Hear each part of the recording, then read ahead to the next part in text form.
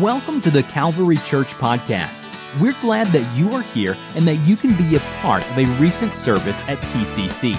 So let's join the service, which is already underway, and listen to the message. Amen. We're going to look at Luke 9, verse 62 for our opening verse, and then we can be seated. My title today is Keep Plowing. Keep plowing. I want to encourage someone today. Could we all be honest with ourselves today? I should be, since I'm up here, right? But can we all just be honest with ourselves today? Could we take a look within ourselves? Could we be challenged by the word of God, by his presence today? Luke 9, verse 62, it says, "And Jesus said unto him, No man having put his hand to the plow and looking back is fit for the kingdom of God."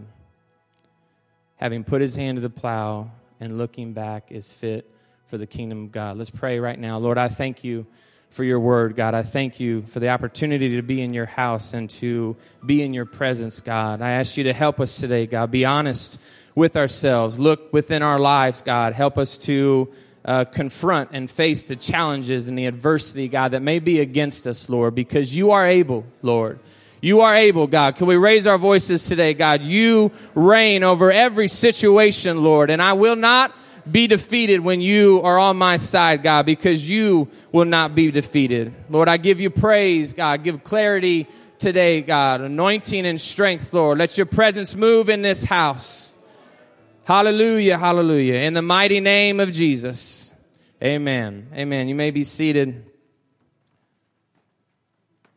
Keep plowing. We've got a prop here today. Wow, it's real, and it's as heavy as it looks. I thought about, I think through movies and songs sometimes. I'm quite the musician, Brother Andrew will attest. Sometimes he asks me what song to do, but I was thinking, should we have the Gladiator music playing? Pastor got this overseas, right, Sister Pazley? Or yeah, that'd have been interesting getting through security. I'm sure he had it shipped in some way.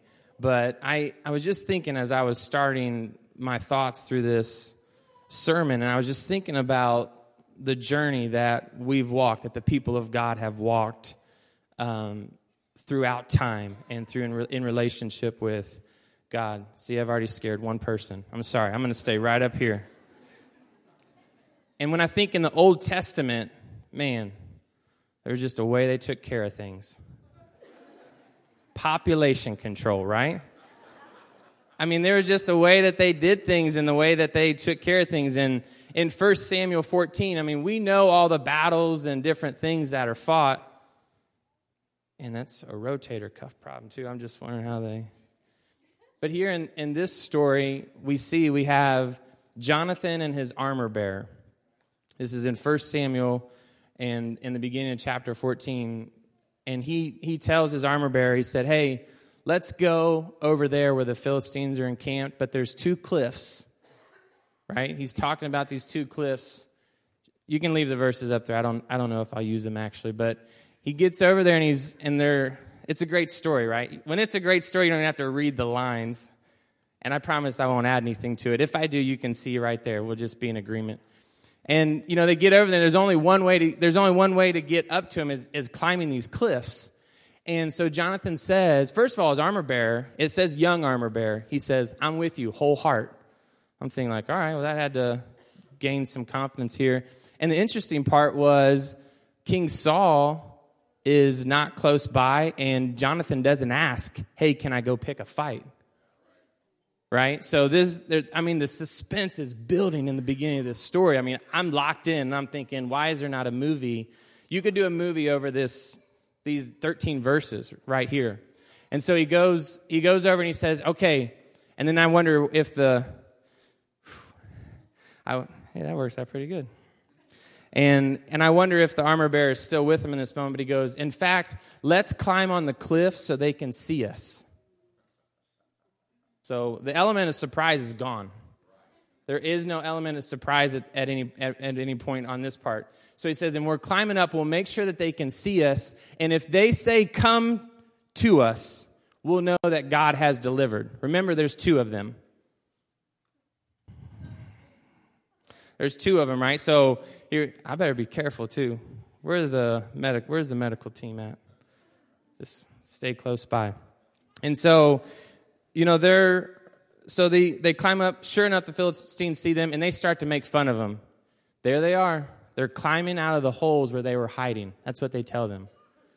So I'm thinking like, wow. I mean, even though I'd be mad, I don't know if I'm still going to take on an army, right, at this point. So he says, okay, that's what we needed to hear.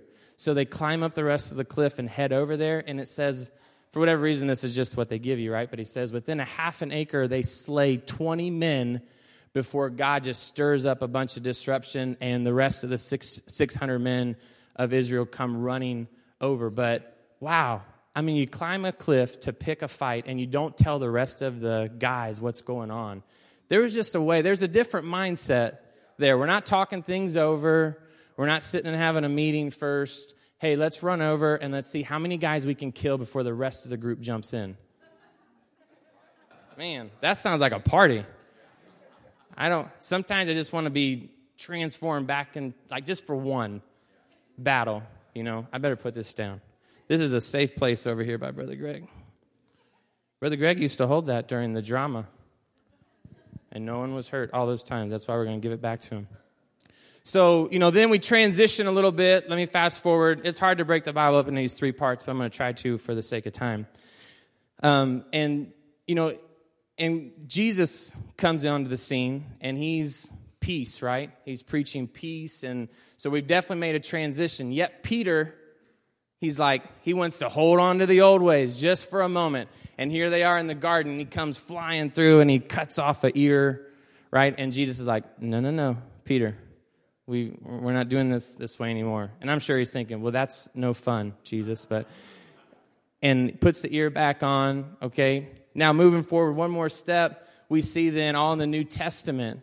We don't really see any more wars and different things in the New Testament, right? So we're moving forward, and we have here now the fight has changed into an internal battle, right? It's the internal battle. The army of the Lord looks a little different. In fact, instead of the army of the Lord, we're called disciples, right? So it's transition. Look, a couple guys just looked at me like this. Like, no swords, no fighting, no bloodshed. Like, yeah, it's true. Mm-hmm. So, but if we're honest with ourselves today, it's difficult enough, right?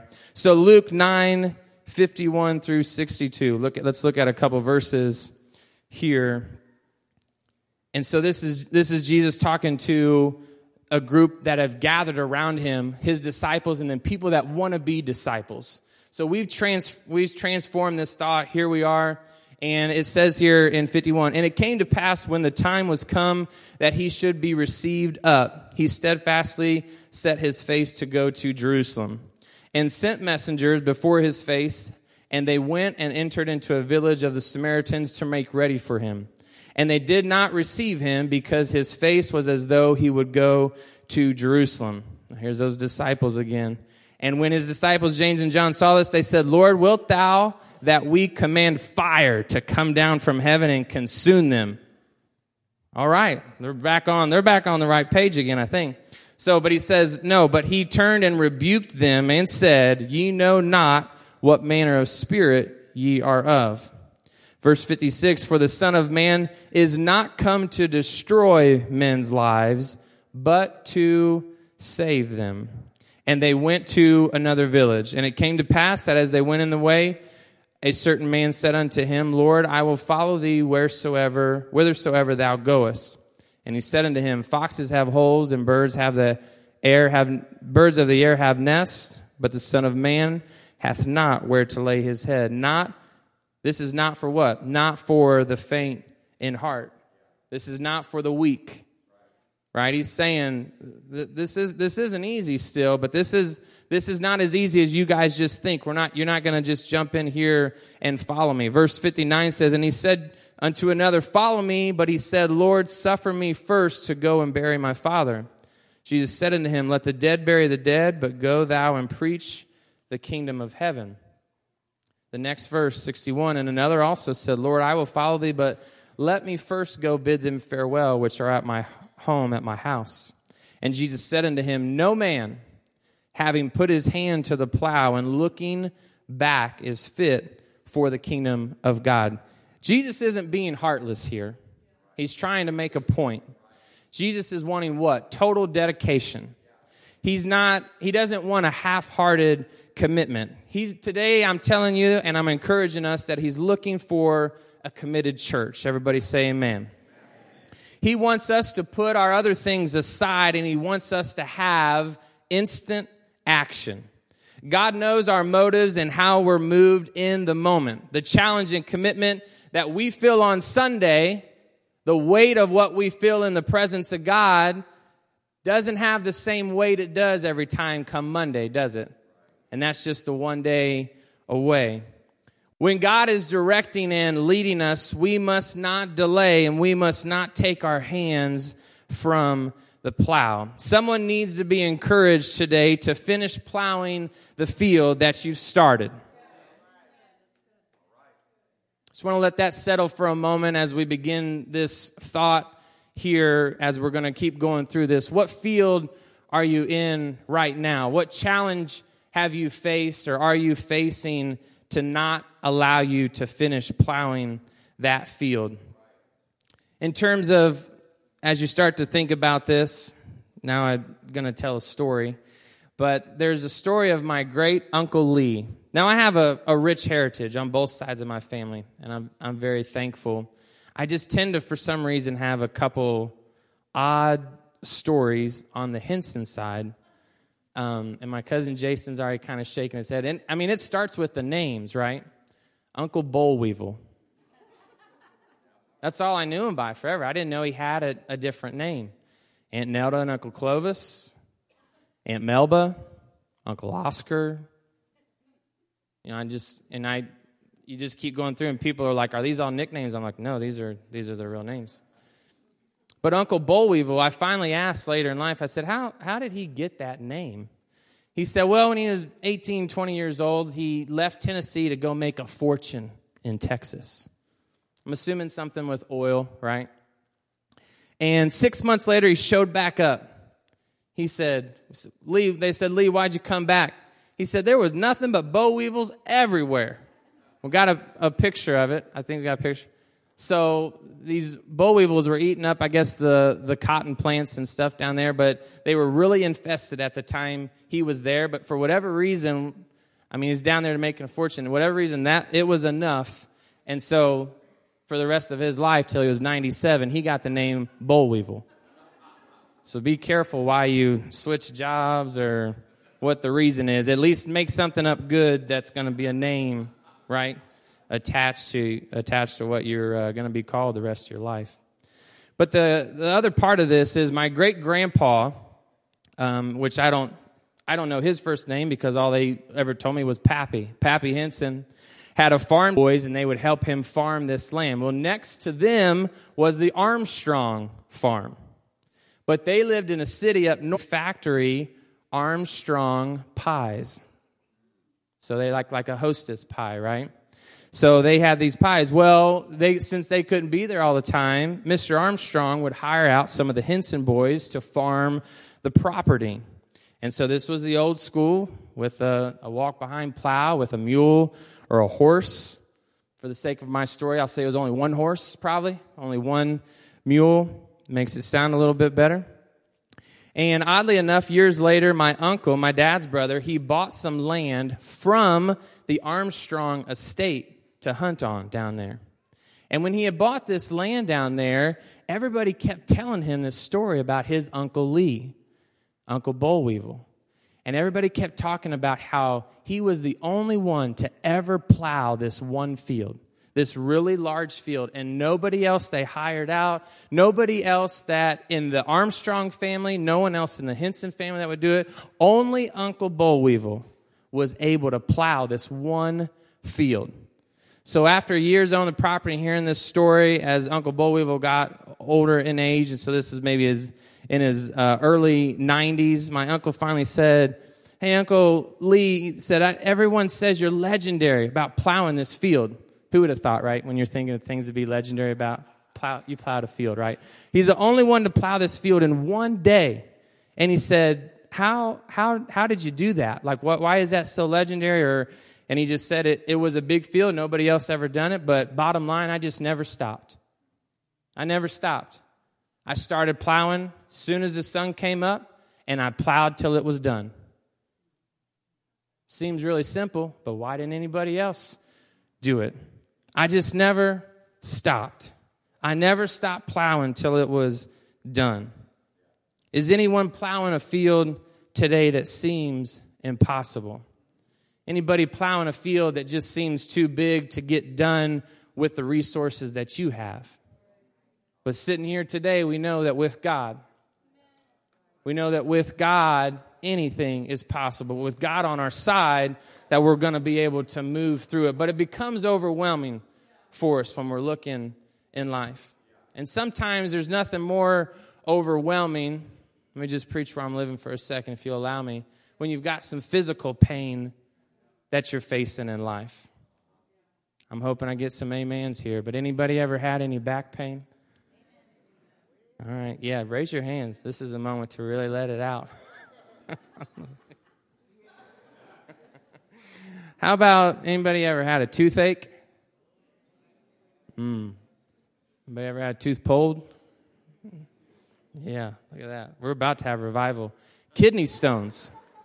Anybody ever had kidney stones? Man, we're moving on to a cloud of witnesses already. What about some foot pain? There's nothing that'll stop. Plantar fasciitis, maybe? And if you're thinking, what is that? Anybody that's had it knows exactly what it is. How about some neck pain? I see some neck surgeries out there. Elbow's a weird one, but man, that'll really put a damper on things. Carpal tunnel. Oh, yeah. Yep. Yeah, people are holding it like this. Yep, right here. Gallbladder. Oh, everybody said, woo. That's because you couldn't figure out what it was when you first had the pain. Everybody thought they were having a heart attack at first. Pancreas. I mean, not a common one. It's not a loved organ, is it, Brother Nathan? There's a song for that. And then there's just earache. Earache will... I've been deaf in one of my ears for a couple of days because of ear problem. But, you know, we go through this body pain sometimes, and of course we all think it's unnecessary. It's unnecessary, but we have these physical things sometimes that'll really bring us to our knees. Or I know this past time with my kidney stones, 9 days of trying to let this kidney stone pass. And when I say let it pass, that was... they wouldn't do the surgery, right? And I was just like, I don't know, I think this field's not getting plowed. I'm sorry. You know, but at one point, you're just kind of thinking, okay, God, what have I done? What do I need to repent for?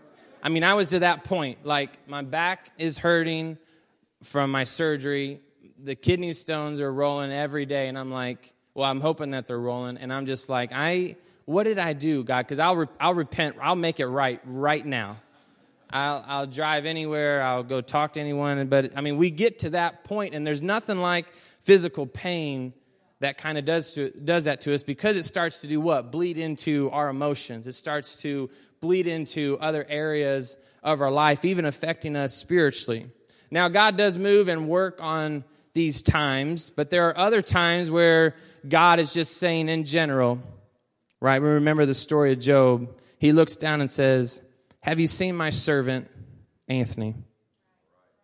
Have you seen him? Would you like to consider him? And the adversity just begins to reign in life.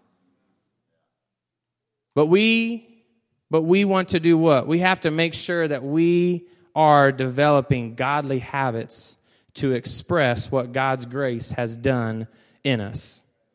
If we're truly in walk in relationship with God, when we face adversity, when we face these times, what's going to show from our lives should be what God is working and doing in us. It's not a question of being saved from hell, but the question is my life and being saved showing the life of Jesus, and that it also might be manifested in my life?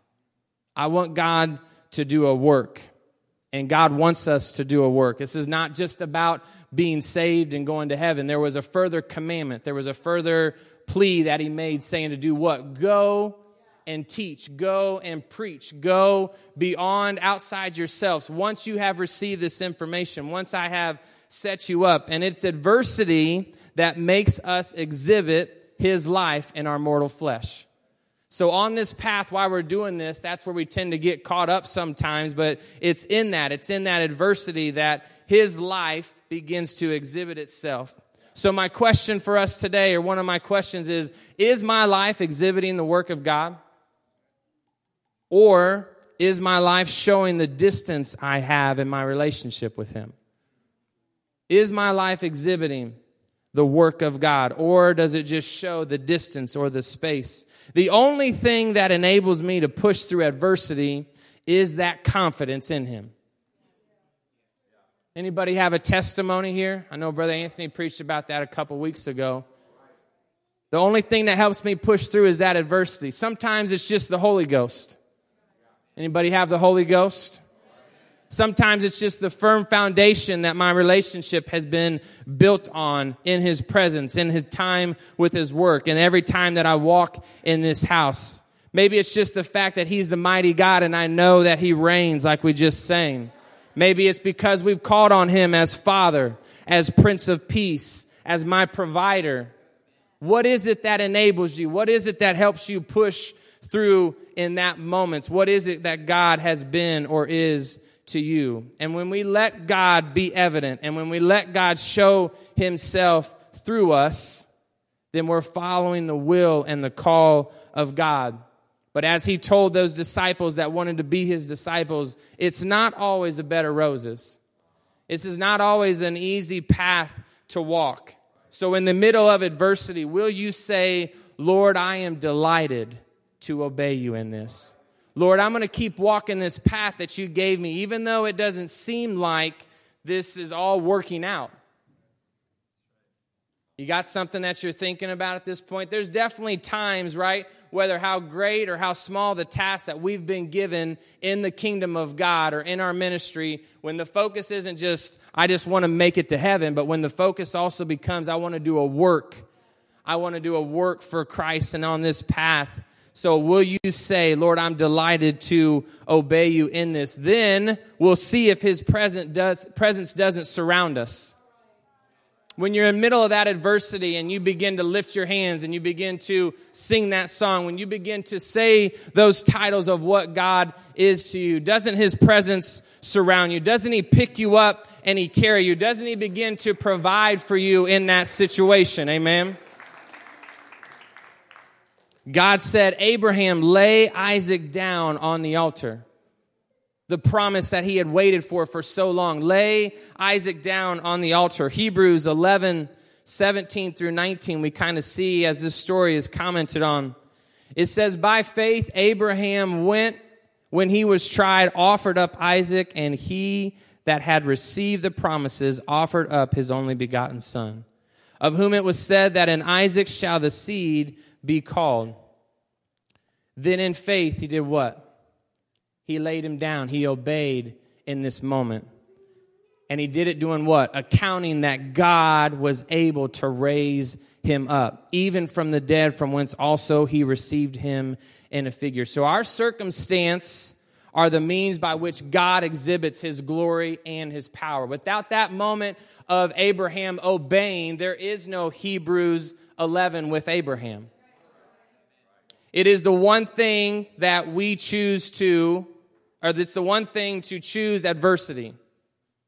Anybody ever put yourself in a difficult situation and you know only you have put yourself there? And we probably don't want to share that here with anybody today either, do we?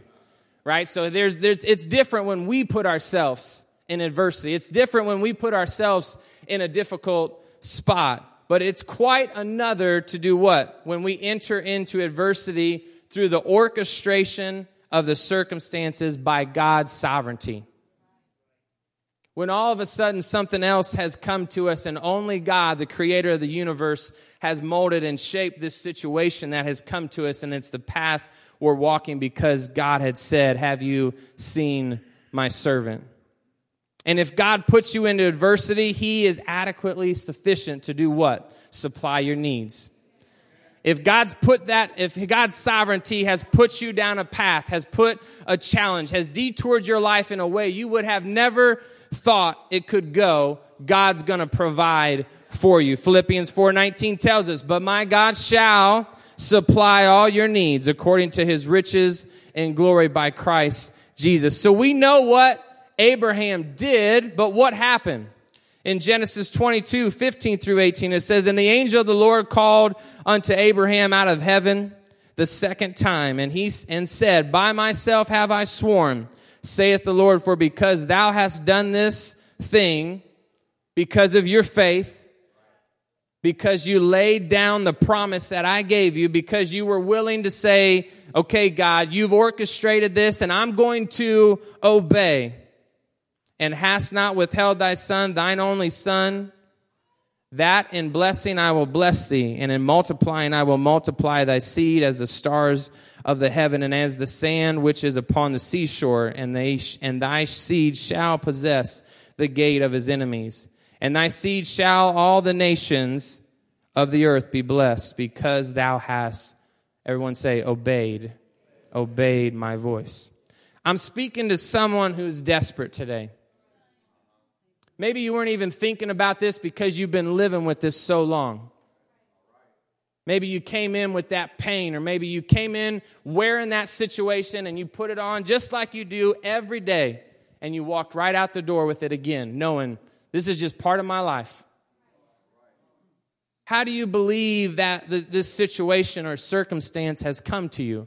Because how you believe it's come to you will change your perspective and how you look at it, and what solutions you think there are. Can you give everything up to God and believe he'll supply all your needs? Are you believing that every day if you're putting that right back on and walking out the same way? 2 Corinthians 4 verses 8-10 says, we are troubled on every side, yet not distressed. God says, we're not distressed. We are perplexed, but in despair. God says we're not in despair. We're persecuted, but not forsaken. Cast down, but not destroyed. Paul is saying what? Hey, keep plowing.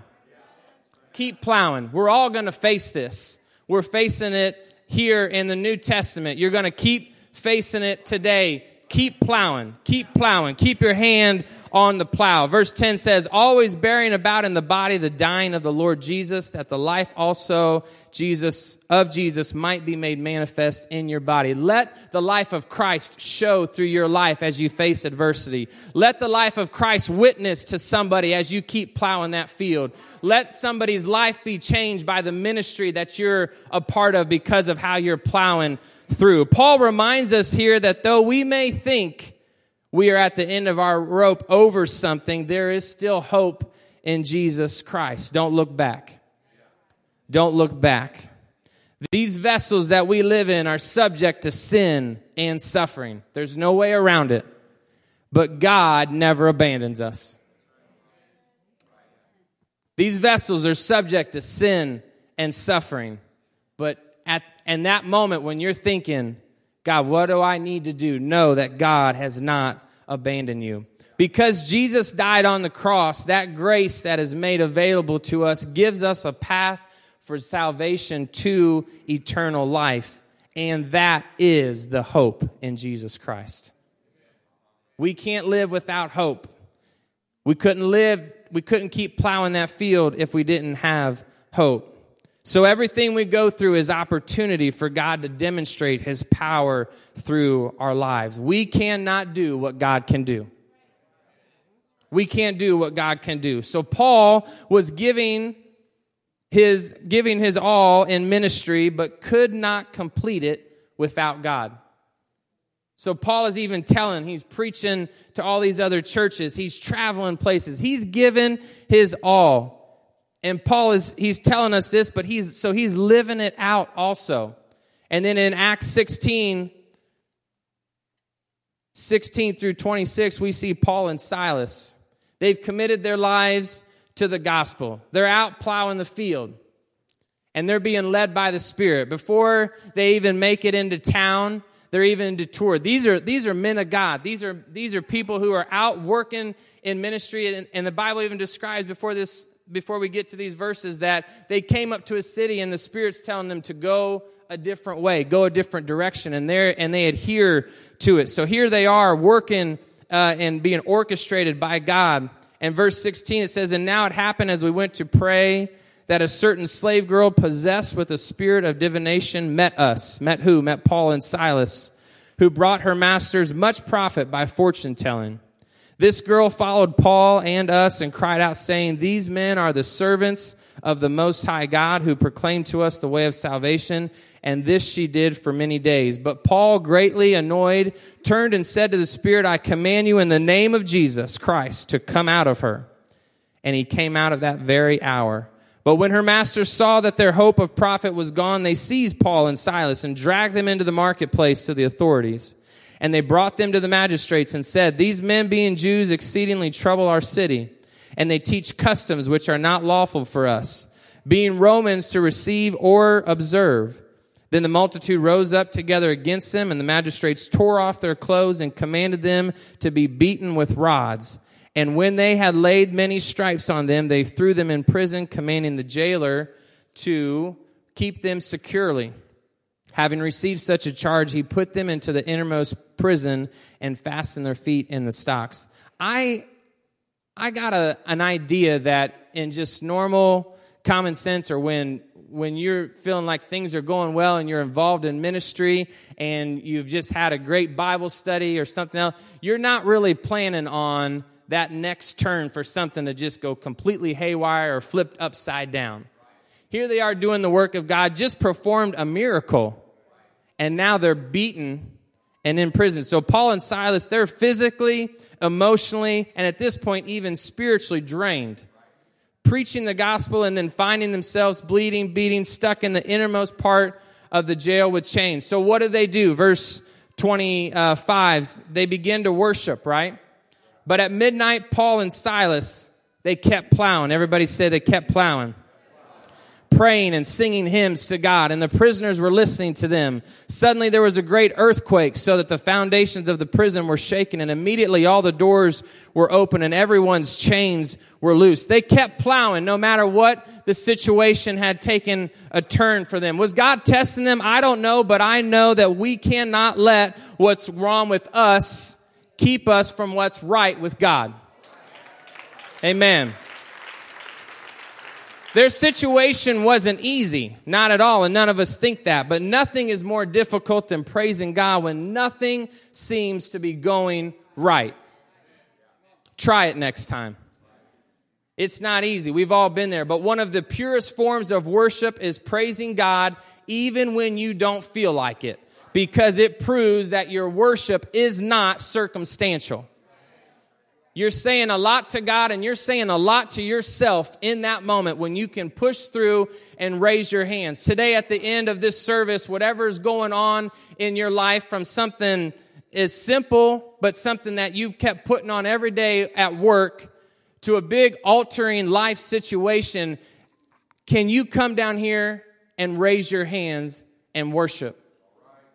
Can you have that on your mind and begin to give God praise, letting him know that this has been orchestrated by him and that he is going to provide?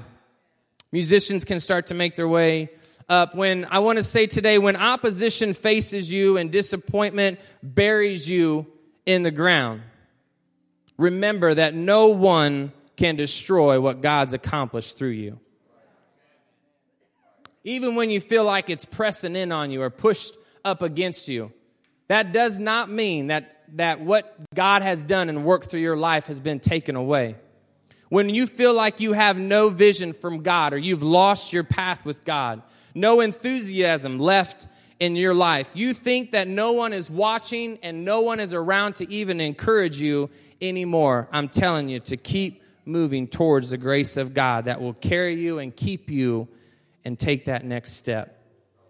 Feeling discouraged, find yourself in devotion with God and know God will equip you to take the next step. He's not going to take the step for you, but we can do what? Look to him for strength. When we look to him, he's looking for steady perseverance. He's looking to see, are they willing to keep their hand on the plow even though this just got difficult? Even though that what they thought they could get done seems a little bit bigger than what it was, and now they're not sure if they can finish. Will they keep plowing till I tell them to stop? Will they keep plowing until I give them the strength to finish it? No task is too great. No task is too small when it comes to the kingdom of God. Where are you at with your life group? Where are you at with teaching a Bible study to someone? Where are you at with volunteering in the ministries of the church? You might be discouraged. Maybe it wasn't going the way that you thought it was. I'm here today to say, keep plowing. Maybe it doesn't look like what it was. Maybe nobody said thank you to you. No one's even encouraged you. The people that are involved haven't said thank you. Keep plowing. Keep plowing. Maybe it's time to give to a certain need. Maybe it's time to fast the longest time you've ever fasted before. Maybe it's time to pray every day over that burden that God has given you. For you who could make a change today, can you come and accept the grace of God? For someone else, your life example could witness in a way you never thought was possible. Look to God today. Frustrated and discouraged. Maybe you've been serving, or maybe you've been a part of church. Not this church, but maybe you've just been a part of church and serving God for 20 years. And all of a sudden, you're asking yourselves what the purpose is. Maybe you're asking yourself, why? Why am I still doing this if I can't get certain things right? Why am I still doing this because every ministry I get involved in doesn't work out the way? Maybe you're just confused today. I'm telling you that his eye is on the sparrow. I'm telling you that God's still looking down, sees you doing the work. God's the one that called you to it. If we could all stand.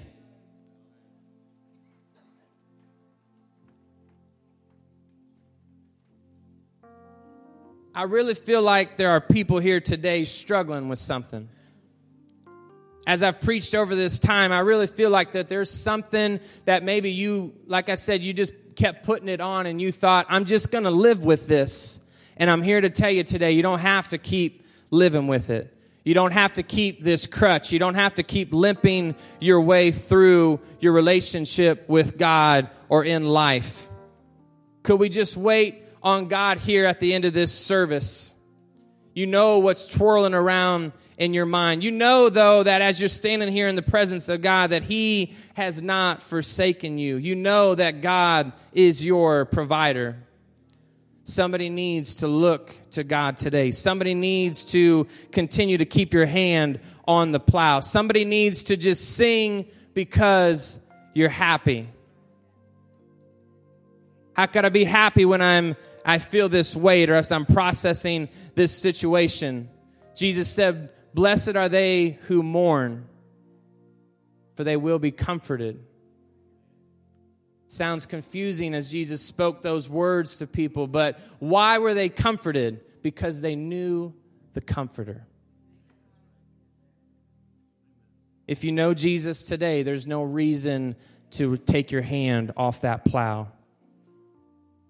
What is it that you have to worry about? Keep plowing. God did not say this would be easy. He's looking for the committed today. Looking for those who will keep their hand on the plow. Somebody's desperate today. Are you willing to give up everything for what God has for you? As they begin to sing, I want to open this altar. I really want everyone to stop and think today. I want you to come up here with something in mind, something that's really challenging you right now in life. But I want to open the altar right now. Come as you're thinking of that. Can you raise your hands?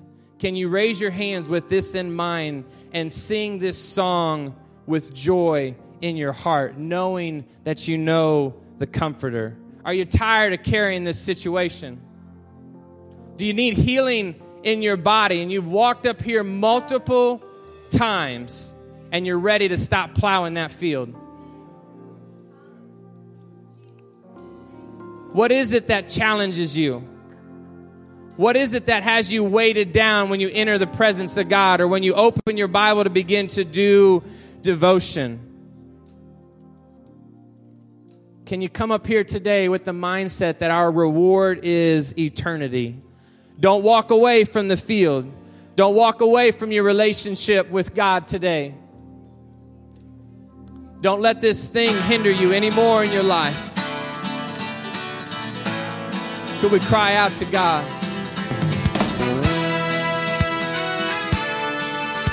This podcast was brought to you by the Calvary Church in Cincinnati, Ohio.